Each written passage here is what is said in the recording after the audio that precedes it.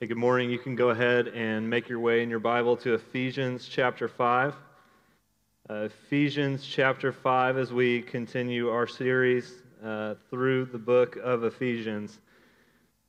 So if you were to audition for and get the part, be cast for a role in the play at the Cape Fear Theater, what would you need to play your part well?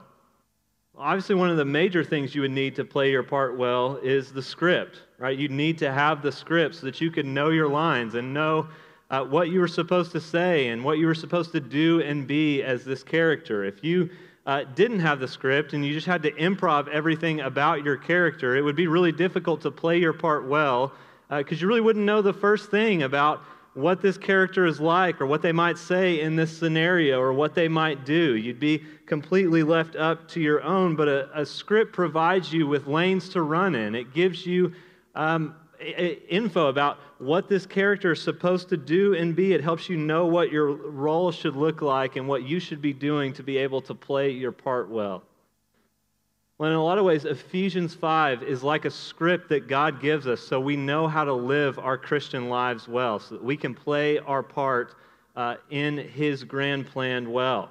The book of Ephesians has laid out God's plan. It's laid out the drama of salvation, how God's big plan for the world is to unite all things in Jesus. And God has chosen and adopted and redeemed and rescued and forgiven and saved us and has made us new creations. And starting in chapter 4, Ephesians has begun to describe what it looks like for us to live as new creations, what it looks like to walk in this new life that God has created in us through the gospel, in God's plan, in the drama of salvation. We've been given the role of bearing witness to His power and His power through the gospel to transform us and make us new. And we're not left to just improv this new life that Jesus has created in us.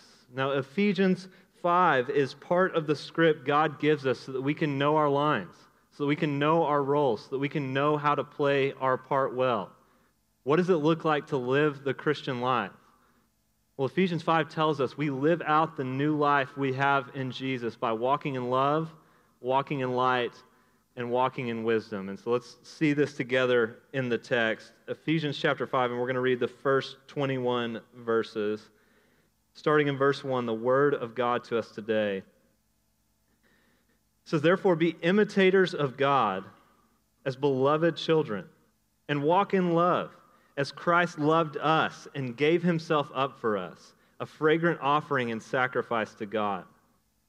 But sexual immorality and all impurity or covetousness must not even be named among you, as is proper among saints. Let there be no filthiness, nor foolish talk, nor crude joking, which are out of place, but instead let there be thanksgiving. For you may be sure of this, that everyone who is sexually immoral or impure, or who is covetous, that is, an idolater, has no inheritance in the kingdom of Christ and God. Let no one deceive you with empty words, for because of these things the wrath of God comes upon the sons of disobedience. Therefore, do not become partners with them. For at one time you were darkness, but now you are light in the Lord. Walk as children of light. For the fruit of light is found in all that is good and right and true. And try to discern what is pleasing to the Lord. Take no part in the unfruitful works of darkness, but instead expose them. For it is shameful even to speak of the things that they do in secret. But when anything is exposed by the light, it becomes visible. For anything that becomes visible is light. Therefore it says, Awake, O sleeper, and arise from the dead, and Christ will shine on you. Look carefully then how you walk, not as unwise, but as wise, making the best use of the time, because the days are evil. Therefore do not be foolish, but understand what the will of the Lord is. And do not get drunk with wine, for that is debauchery, but be filled with the Spirit, addressing one another in psalms and hymns and spiritual songs, singing and making melody to the Lord with your heart, giving thanks always and for everything to God the Father in the name of our Lord Jesus Christ, submitting to one another out of reverence for Christ." Let's pray for God's help on our time together this morning. God, would you would you help us this morning as we come to your word? Thank you for the gift of your word. Thank you that you haven't just left it up to us to try to figure out what you call us to do and be. Thank you that you've given us lanes to walk in. God, would you help us as we look at this passage? Would you give us ears to hear and eyes to see? Would you help us to believe the good news that the power and promise of the gospel is not just that you can forgive us, but you can change us, and that we really can walk in love and light and in wisdom. God, give us grace as we walk through this passage. Enlighten our hearts, enlighten our eyes. Help us to be a church that walks in what you call us to walk in here. I pray that you would. In your name, amen. Amen. Well, the text is structured around 3 walks, and you see it pretty clearly in the passage. Verse 2, Paul calls us to walk in love. Verse 8, he calls us to walk as children of light. And verse 15, he tells us to look carefully then how we walk, not as unwise, but as wise. So we're called to walk in love and in light and in wisdom. And so let's think first about what it means to walk in love. And Paul begins chapter 5 by pointing us back to the end of chapter 4 with the word therefore. The end of chapter 4 said that we're to be kind towards each other, tender-hearted towards one another, forgiving each other as God in Christ has forgiven us. Paul continues this thought in verse 1 by saying that we should be imitators of God. We should be imitators of God in the way that He is kind towards us, and He forgives us, and He is tender-hearted towards us. And so He calls us to imitate God, and He calls us to do that as beloved children. One of the things I've realized as I've gotten older is that I am my dad's son through and through. My parents were here a few weeks ago, and some of you even pointed this out. My dad and I look the same, and what I've noticed lately is that we talk the same. We have the same cadence and patterns of speech. We have so many of the same habits and mannerisms. Just like him, I think dad jokes that are objectively not funny, I think they are hilarious, and I just, even if I tried, I would not be able to avoid imitating him. We're just too similar. Now, I don't imitate my dad to become his child. I imitate my dad because I already am his child, because I shared the same DNA and lived in the same house for 18 years with him. And that's what Paul is calling us to here. He is calling us to imitate God, not to become God's children, but because we already are God's children. If you are a follower of Jesus, you have the power to imitate God because you are God's child. You share His DNA, as it were. You are in the family, and God has sent His Holy Spirit, God Himself, to live inside of you and empower you to live as one of His children.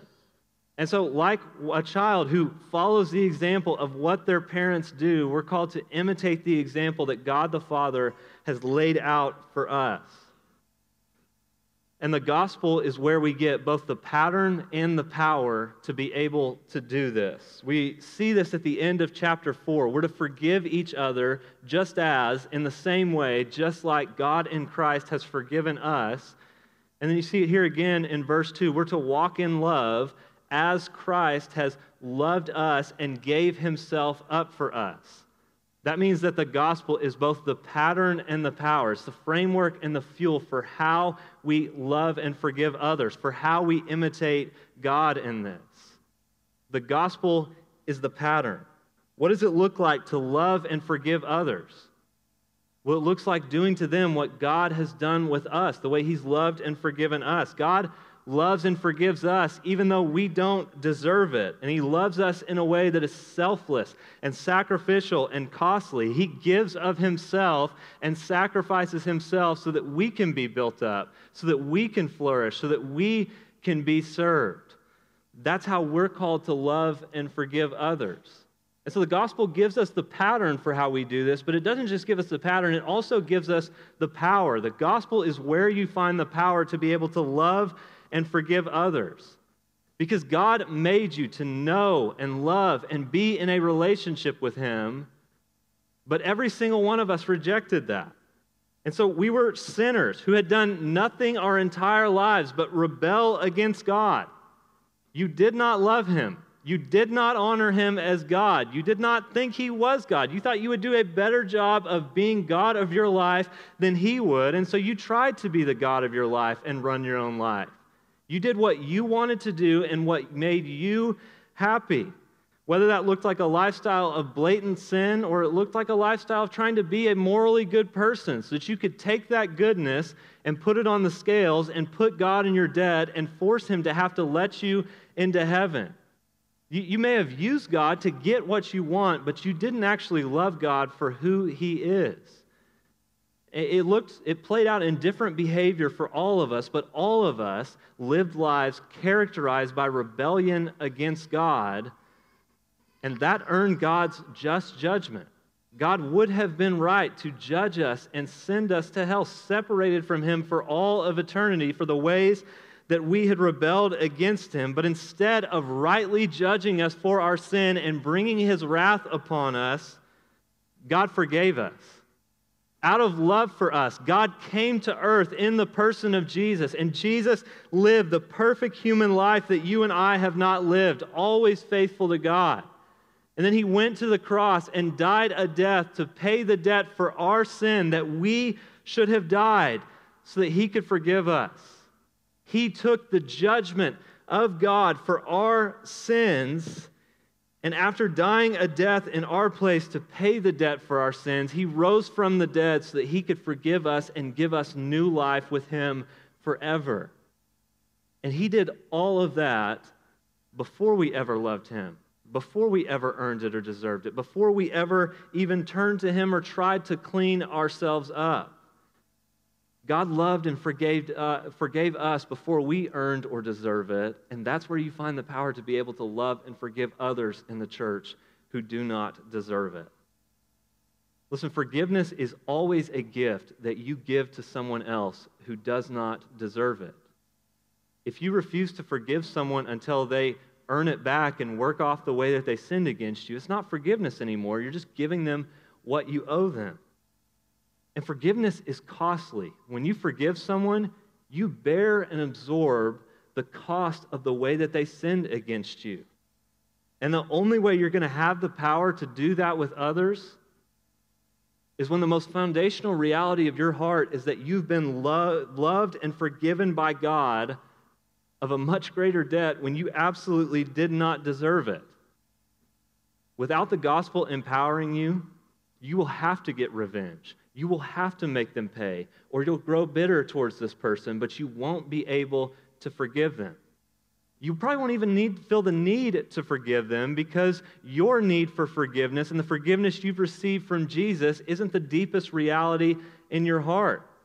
And you'll think, well, I've earned everything I've gotten, so why shouldn't they have to do the same thing as well? And unless your heart is resting in and rejoicing in the truth that God loves you selflessly and sacrificially and still loves you now even when you do not deserve it, you're never going to be able to sacrifice yourself or inconvenience yourself or get outside of yourself to love and serve others in the church who may or may not deserve it.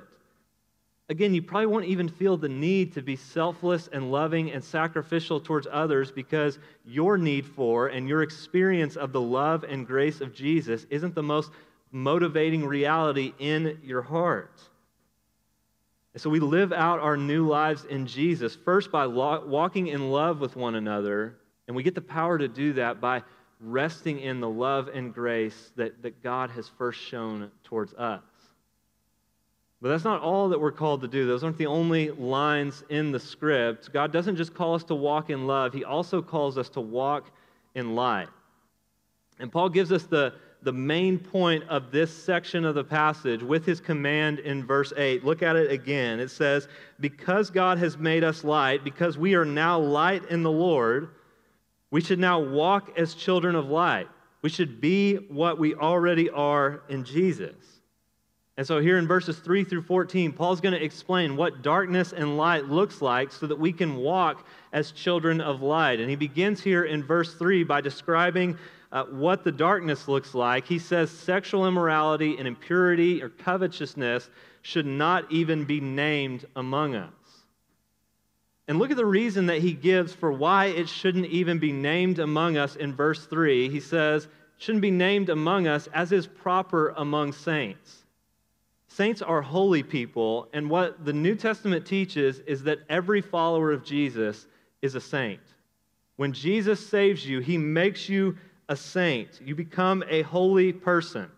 Holiness means being taken out of the realm of the common and being set apart for a specific use, being devoted to God. And so when Jesus saves you, God does that. He cleanses you and he sets you apart for his purposes. He makes you holy. He devotes you to himself. He makes you a saint. And because you are a saint, because we've been set apart for God, for his use and for his purposes, sexual immorality and impurity, it's not proper. It's not fitting for someone who has been set apart to live for God. I mean, just like what Paul says about filthiness and foolish talk and crude joking in verse 4, all of these things are out of place in the life of a Christian. It's out of place for people that God has made saints. It'd be like showing up to a black tie formal in a Halloween costume. I mean, it just doesn't make sense. It doesn't fit. It's completely out of place.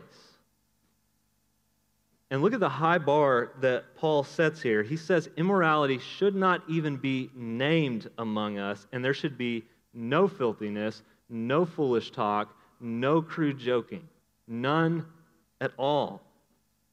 Like when we get around brothers and sisters in the church, it should be a place where off-color jokes and filthiness and crude joking it isn't found there. It's out of place where it just doesn't happen among us. Now, listen, obviously, this is not saying that Christians can't laugh or joke or have fun, but it is clearly forbidding crude joking. And so how do we know when joking becomes crude joking and when it crosses the line into something that Paul says should have no place in God's church? Well, good news, the passage tells us. Verse 4 says there should be none of this. It's out of place. Instead, there should be thanksgiving. Sex in the context of where it's supposed to be, where God has designed it to be in a committed covenant marriage between one man and one woman. It's an incredibly powerful gift that God uses to draw spouses closer together and unite them as one flesh and renew and deepen that covenant and express their love towards one another. But instead of treating sex like the powerful gift that it is, sexual immorality and crude joking treats sex like a light thing, like it's really not a big deal, like sin in this area is really not something to worry about. It mocks God's gift in the way that it jokes about it and devalues it.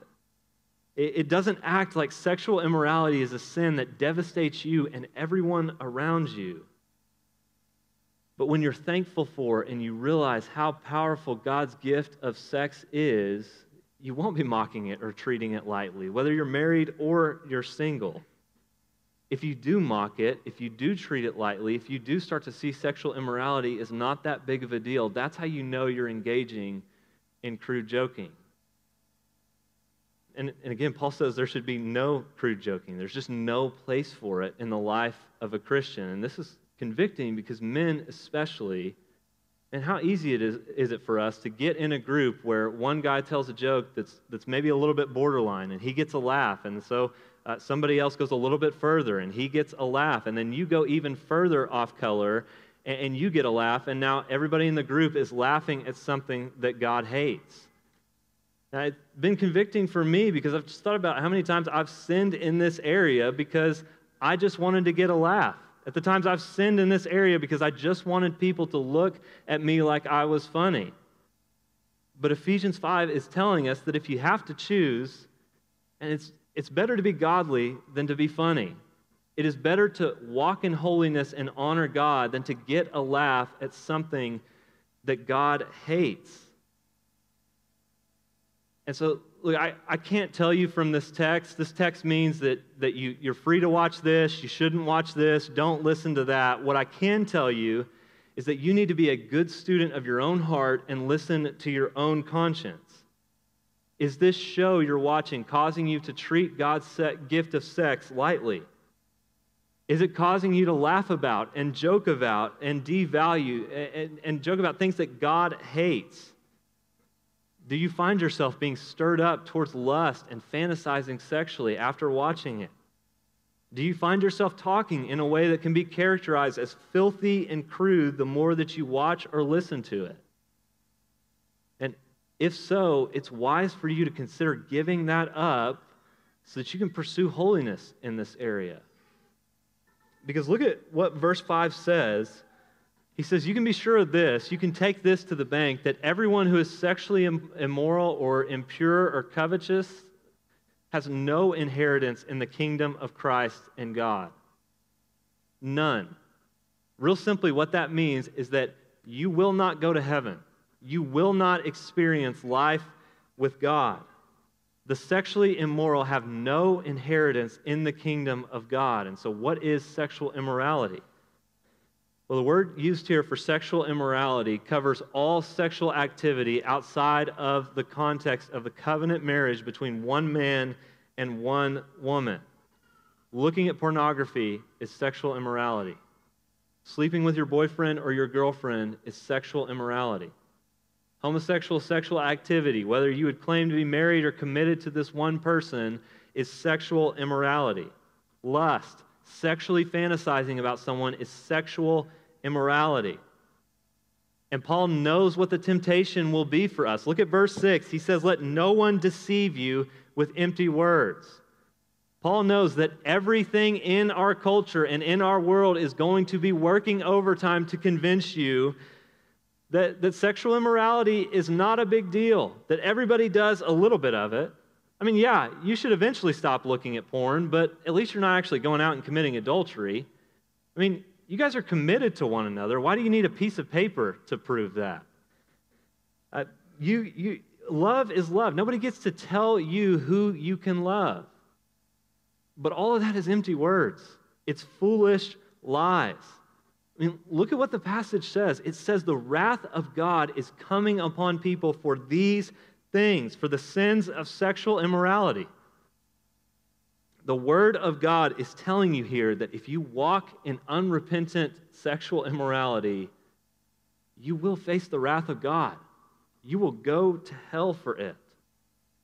Look, if you're looking at pornography and there's no fight, there's no struggle, there's no desire to change, there's no steps to put that sin to death, you are going to go to hell for that. If you're sleeping with your boyfriend or your girlfriend and saying, well, of course we're going to get married someday, you're putting yourself on a collision course for hell. If you're engaging in homosexual sexual activity, again, whether or not you would claim to be married or committed to this one person, if you don't repent of that, you will go to hell. If you are constantly and unrepentantly engaging in lust, I'm not just talking about finding somebody else attractive, I'm talking about sexually fantasizing about other people, and there's no struggle to change, there's no fight to stop that, and your justification is, well, I can look as long as I don't touch, I can window shop as long as I don't buy anything, you will go to hell for that. Like the Word of God is clear here, and we need to sit with this because like the passage says, everything in our world is trying to convince you that God's Word is not really true and the threat of His judgment is not really real. But whether you claim to be a follower of Jesus or not, if these sins characterize your life and there's no repentance, there's no struggle, there's no fight to change, you don't even really see it as wrong, the Bible is telling you you have no inheritance in the kingdom of Christ and God. You are not saved. You are not a Christian. But here's the good news. You can be. Jesus came and lived a life of perfect faithfulness. He was never sexually immoral. He was never impure. He was never covetous. And He died for the sexually immoral, for porn addicts, for homosexuals, for adulterers, for those who have absolutely blown it in this area of their lives. He absorbed the wrath of God, the judgment of God for the sins of His people so that anybody, and that includes you, anybody who would turn from their sin and turn to Him and put their trust in Him could experience having all of your sins forgiven and being made right with God forever. Jesus can take all of your sins and exchange them for His righteousness. He will take all of your sins on Himself and pay for them on the cross. And in return, He will give you His life of faithfulness as a gift so that you are forever acceptable to God. This warning is here in Ephesians 5 so that if this is what you're walking in, you'd wake up and repent and come back to Jesus and be saved from the wrath of God. And please don't stay in your sin and rebellion if this describes you. Please come to Jesus and experience the power of His grace to forgive you of all of your sins and power to transform you so that you don't have to walk in them anymore. Because this power, this hope for the power to change, this is what Paul draws on here. Because look at where he goes next in verse 7. He says, because the sexually immoral have no part in the kingdom, don't become partners with them. Don't keep participating in their immoral behavior. You used to be darkness like them, but now you are light in the Lord. And when it says now you are light in the Lord, what tense is the word are? It's present. That means it's right now.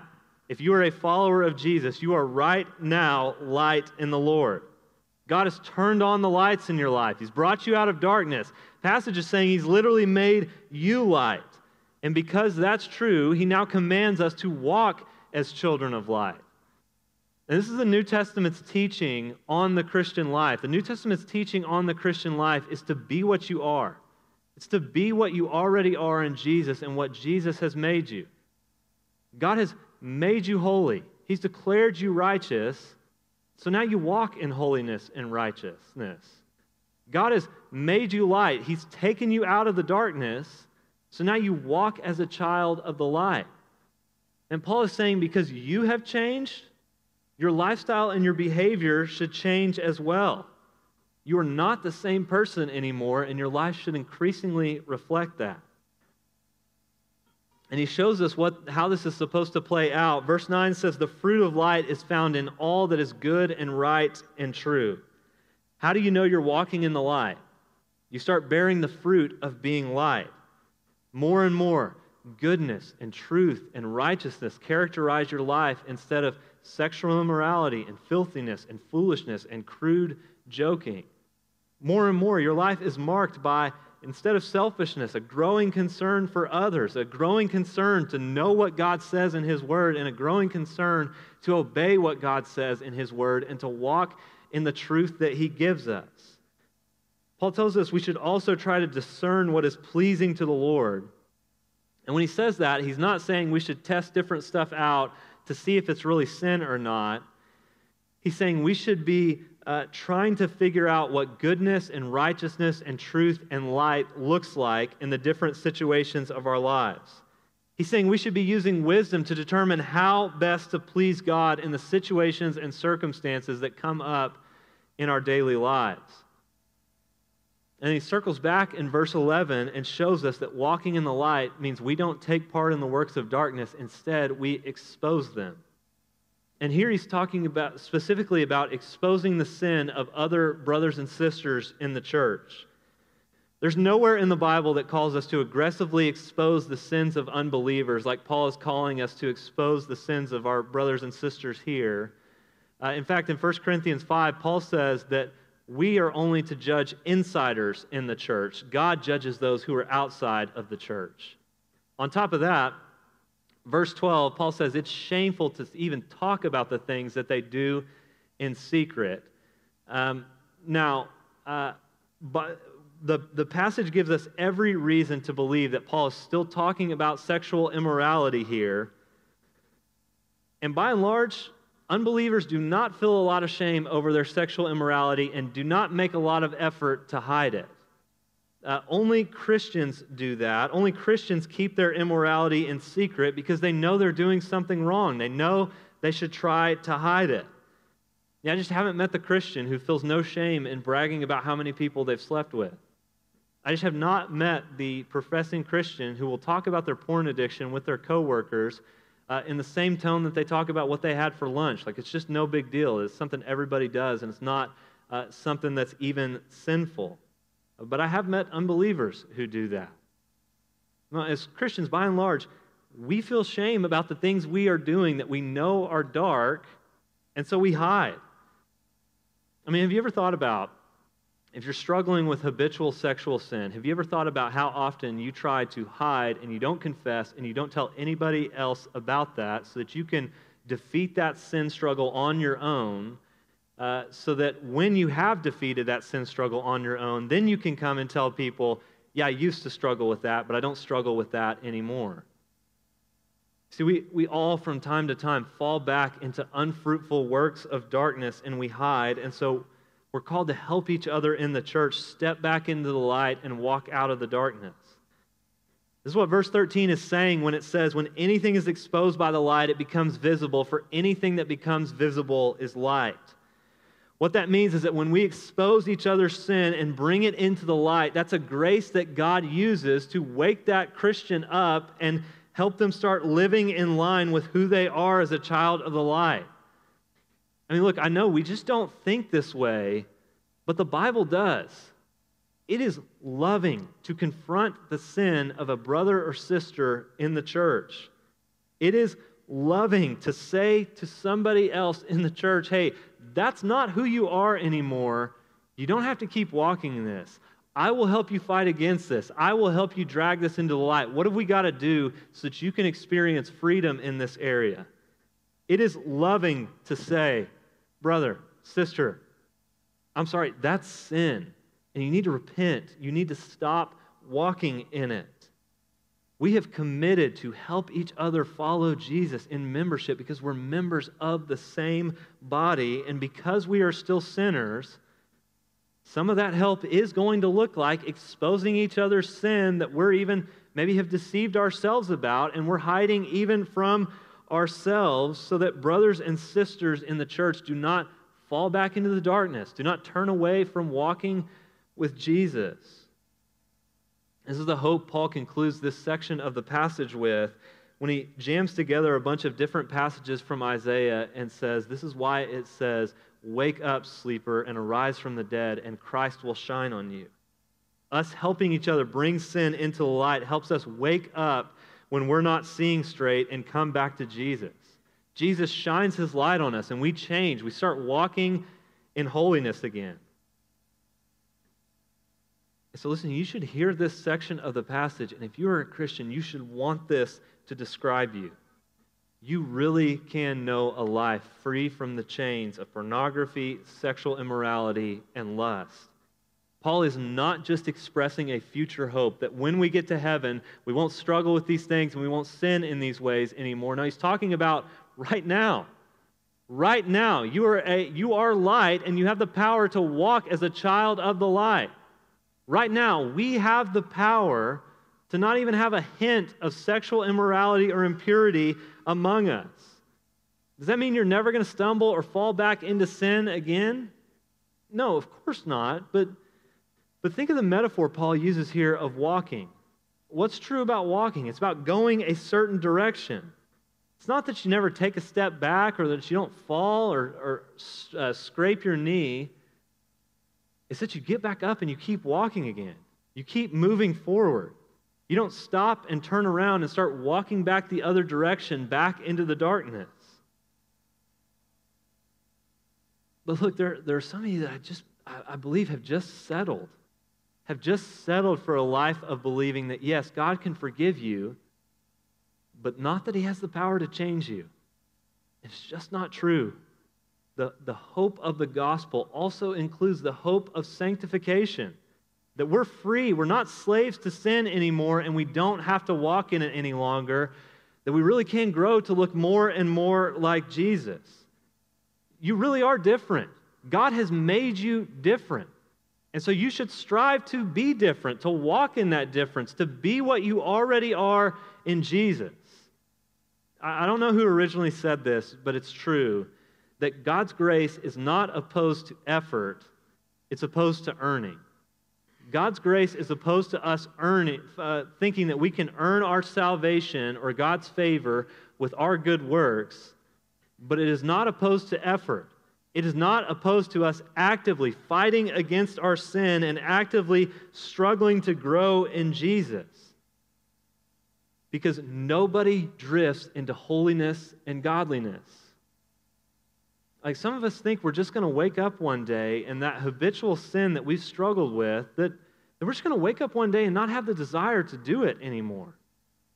Some of us think that we're going to wake up one day and magically have this overwhelming desire to read our Bibles and pray and spend time with Jesus. But you don't just let go and let God and wake up one day having grown a ton in your love for Jesus. No, in the Christian life, we strive, we fight, we struggle, we get after it to go get more of Jesus. We actively fight to put our sin to death and follow after Jesus. This is what it means to live a new life in Jesus. This is part of the script that God has given us. We walk in the light because God has made us light, because He's made us children of the light. Third, we're also called by God to walk in wisdom. He gives us the third walk here in verse 15 when he says, we should look carefully then at how we walk, not as unwise, but as wise. So we're called to walk in wisdom. And he explains more of what that looks like, what it means to walk in wisdom, by saying we should be making the best use of the time because the days are evil, and that we shouldn't be foolish, but should understand what the will of the Lord is. When Paul says that we're to make the best use of the time, he's not talking about maximizing our productivity and efficiency. He's talking about living every moment of our lives for Jesus. Jesus has redeemed us. He set us free from wasting our lives on our sin. And so now we live in that freedom. We don't waste our life on ourselves. We don't waste our life on sinful pursuits that He's freed us from. We seek to use every moment of our lives to walk in faithfulness to Jesus and honor and obey Jesus. We recognize God's given us time as a gift to use in His service, so we're constantly looking for opportunities to use our time to honor and follow and grow in our love for Jesus. Look at where Paul goes next to describe what it means to walk in wisdom in verse 18. He says, do not get drunk with wine, because that's debauchery. It's recklessness. It's a waste of time when we're supposed to be making the best use of our time. And if you needed a clear command, here it is. Don't get drunk. It is a sin to get drunk. And don't say, well, the passage says don't get drunk with wine. It doesn't say you can't get drunk with beer. No, the command is to not get drunk, because being drunk, it's debauchery. It leads to recklessness. It puts you under the influence and out of control, and it's a waste of time. Instead, Paul says we're to be filled with the Spirit. We're to be controlled by and under the influence of the Spirit instead of alcohol. And this command to be filled with the Spirit, it's a command that's meant to be ongoing. We're to continually be being filled with the Spirit. We receive the fullness of the Holy Spirit the moment that we are saved, but we can reject the Holy Spirit's rule and influence and power in our lives. And so what Paul means by being filled with the Spirit here is giving the Spirit full control of your life, letting God the Spirit rule and influence you. I mean, think about the contrast here with wine and drunkenness that Paul uses. When someone's drunk, we say they're under the influence because they're being controlled by the alcohol. It's affecting what they do. God doesn't want you to be under the influence of anything else. Instead, we're to be under the influence of the Spirit, yielding ourselves to what the Spirit would have us do, saying yes to more and more of the Spirit's rule and power and influence in our lives. That's why it says, be filled, passive, instead of fill yourselves with the Spirit, active.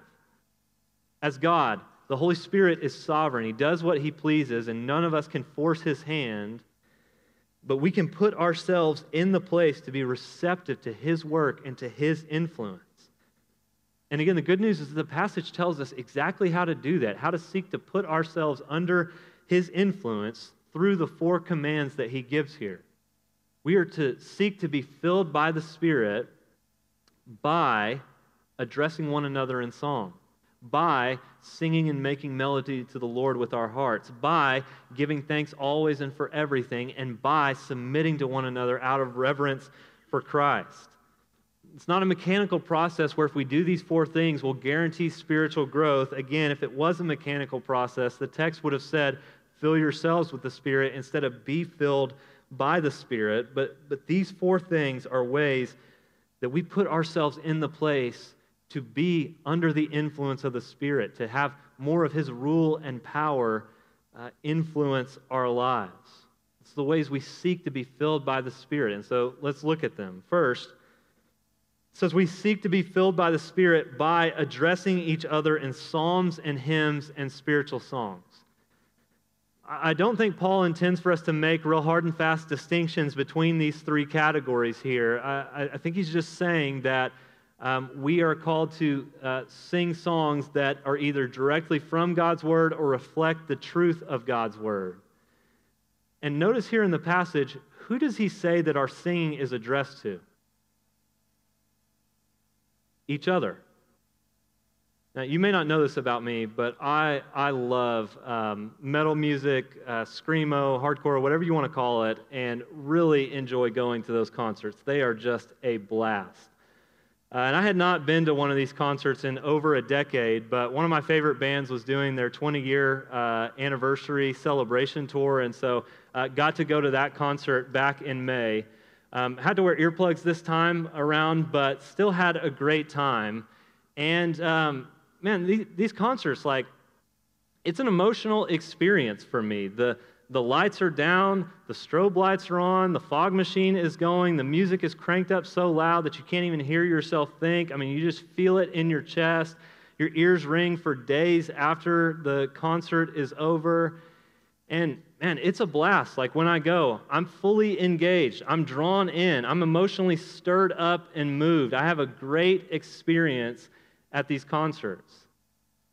And to be honest, that sort of musical experience would be my preference on a Sunday morning, where we've got the music turned up as loud as it will go, and it's so loud that you just feel it in your chest, and you can't even hear yourself think, much less hear yourself sing, and it's just so loud. Like I'd be emotionally stirred up and moved if that's what we did on a Sunday morning. And look, that really might be okay if our singing was just addressed to God. If what we were doing here on Sunday morning was just this really big devotional between you and God with a bunch of strangers and friends around you, but that's not what we're doing here. The Bible is explicitly telling us here that our singing is not just for us, and it's not just addressed to God, it is for our brothers and sisters. It's addressed to one another. Colossians 3 says we teach each other when we sing in our songs. And so we should not just judge our Sunday mornings by what helps us individually connect with God. We should be seeking, we are commanded by God here also to address each other when we sing. Again, your singing is not just for you, it's not just for God, it is also for your brothers and sisters. This is a means of being filled by the Spirit when we address each other in psalms and hymns and spiritual songs. You are teaching and encouraging your brothers and sisters when you sing here on Sundays. When I come in here on Sundays and I see someone who's just gotten an unfavorable diagnosis or has just been punched in the gut by life lately, passionately singing, "Great is thy faithfulness," and I'm stirred up in my faith to trust in God and to know that He's enough no matter what might be happening in my life. When you have struggled with assurance of your salvation all week and have given yourself over to sin again, and then you come in on Sunday and hear hundreds of people belt out, "Oh, the bliss of this glorious thought. My sin, not in part, but the whole, was nailed to the cross, and I bear it no more. Praise the Lord." Or when Satan tempts me to despair and tells me of the guilt within, upward I look and see Him there who made an end of all my sin. Because the sinless Savior died, my sinful soul is counted free, for God the just is satisfied to look on Him and pardon me. When you come in and you hear hundreds of people belting that out, so often you are stirred up in your faith and reminded, yes, the gospel's true. Jesus is mine. Jesus really has saved me. He really has forgiven me. And so I want to encourage you, even when a song is not your favorite, you can serve your brothers and sisters here by singing and addressing them in song. I also want to encourage you, look around at others when we sing. Listen to others sing on Sundays. We're meant to see and hear each other so that we can encourage one another in song. The congregation's voice, you all are the best instrument that we have, and we need to hear it. So I want to encourage you, play your part in helping your brothers and sisters and encouraging your brothers and sisters in song. Second, he says we should seek to be filled by the Spirit by singing and making melody to the Lord with our hearts. Thankfully, not with our voices, with our hearts, which means our singing should also be a way we worship God. We don't just go through the motions. We also address our song to God. It's a way we worship Him. And when he says with our hearts, that means that our whole being is engaged, our mind, our will, our emotions, our desires. We are singing to God with all that we are and seeking to worship Him through song. Third, we seek to be filled by the Spirit by giving thanks always and for everything to God the Father in the name of Jesus. This means a general posture of thankfulness. We're always thankful for the gift of salvation, that God's brought us back to Himself, that we have a relationship with Him. We're actively, throughout our day, thanking Him for saving us and leading us and guiding us and caring for us.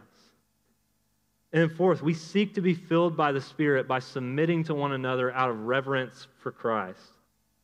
Now, there are specific angles that submission is going to take in different relationships, husbands and wives, for example, and we'll talk about that next week. And Paul's not erasing those distinctions here, but what he is calling for here is a church body where everybody is denying themselves and seeking to honor others as more important than themselves. All of us are called to submit to others by seeking their good above your own. And you know that the Spirit is exercising more influence and rule and control in your life when you're growing and privileging the concerns of others here above yourself. And Paul says we do this out of reverence for Christ. That means we submit to one another here in the church and we privilege the good of one another here in the church because Jesus is weighty to us. Because Jesus and what He says is most important in our lives. We don't take His commands as options, something we'll get around to if we feel like it. No, we obey because we have reverence for Christ. That's what it means to walk in wisdom. It means to be filled by the Spirit, seeking to use every moment of our lives to honor and obey and worship and follow Jesus. And this is the script that God has given us for the play. He's cast us. He's given us a part, and He's given us our lines. This is what it means and what it looks like to live the Christian life. We live out this new life that Jesus has created in us by walking in love, by walking in light, and by walking in wisdom. Let's pray that God would make that true in our lives. God, thank You for Your word. Thank You again that You don't leave us in the dark about what it looks like to follow You. God, would You help us? Would You help us to walk in love as Christ has loved us and gave Himself up for us? Would You help us to walk as children of light because we are now light in You. You've made us light, so help us to not go back to the darkness, to not become partners with the darkness. God, help us to, when inevitably we do fall back into darkness and seek to hide our sin from You, from others, and often even from ourselves, would You give brothers and sisters here in the church who can speak into that and drag that into the light and bring us back into the light. God, would You help us to walk in wisdom? Would You help us to believe that You've redeemed us from wasting our lives on sinful pursuits, and we're freed up to just live for You now? God, would You help us to be filled by the Spirit, to give the Spirit power and rule and influence and control in our lives? God, help us to be yielded to His influence, to put ourselves under His influence. Help us as we seek to do these things, as we seek to address one another in song, as we seek to sing and make melody to you with our hearts, as we give thanks to you always for everything. And God, as we submit to one another because you matter most in our lives, give us grace to do that. Would your grace in our lives be powerful, not just forgiveness from our sins, but power to change. God, help us as we walk in that this week. I pray that you would. In your name, amen.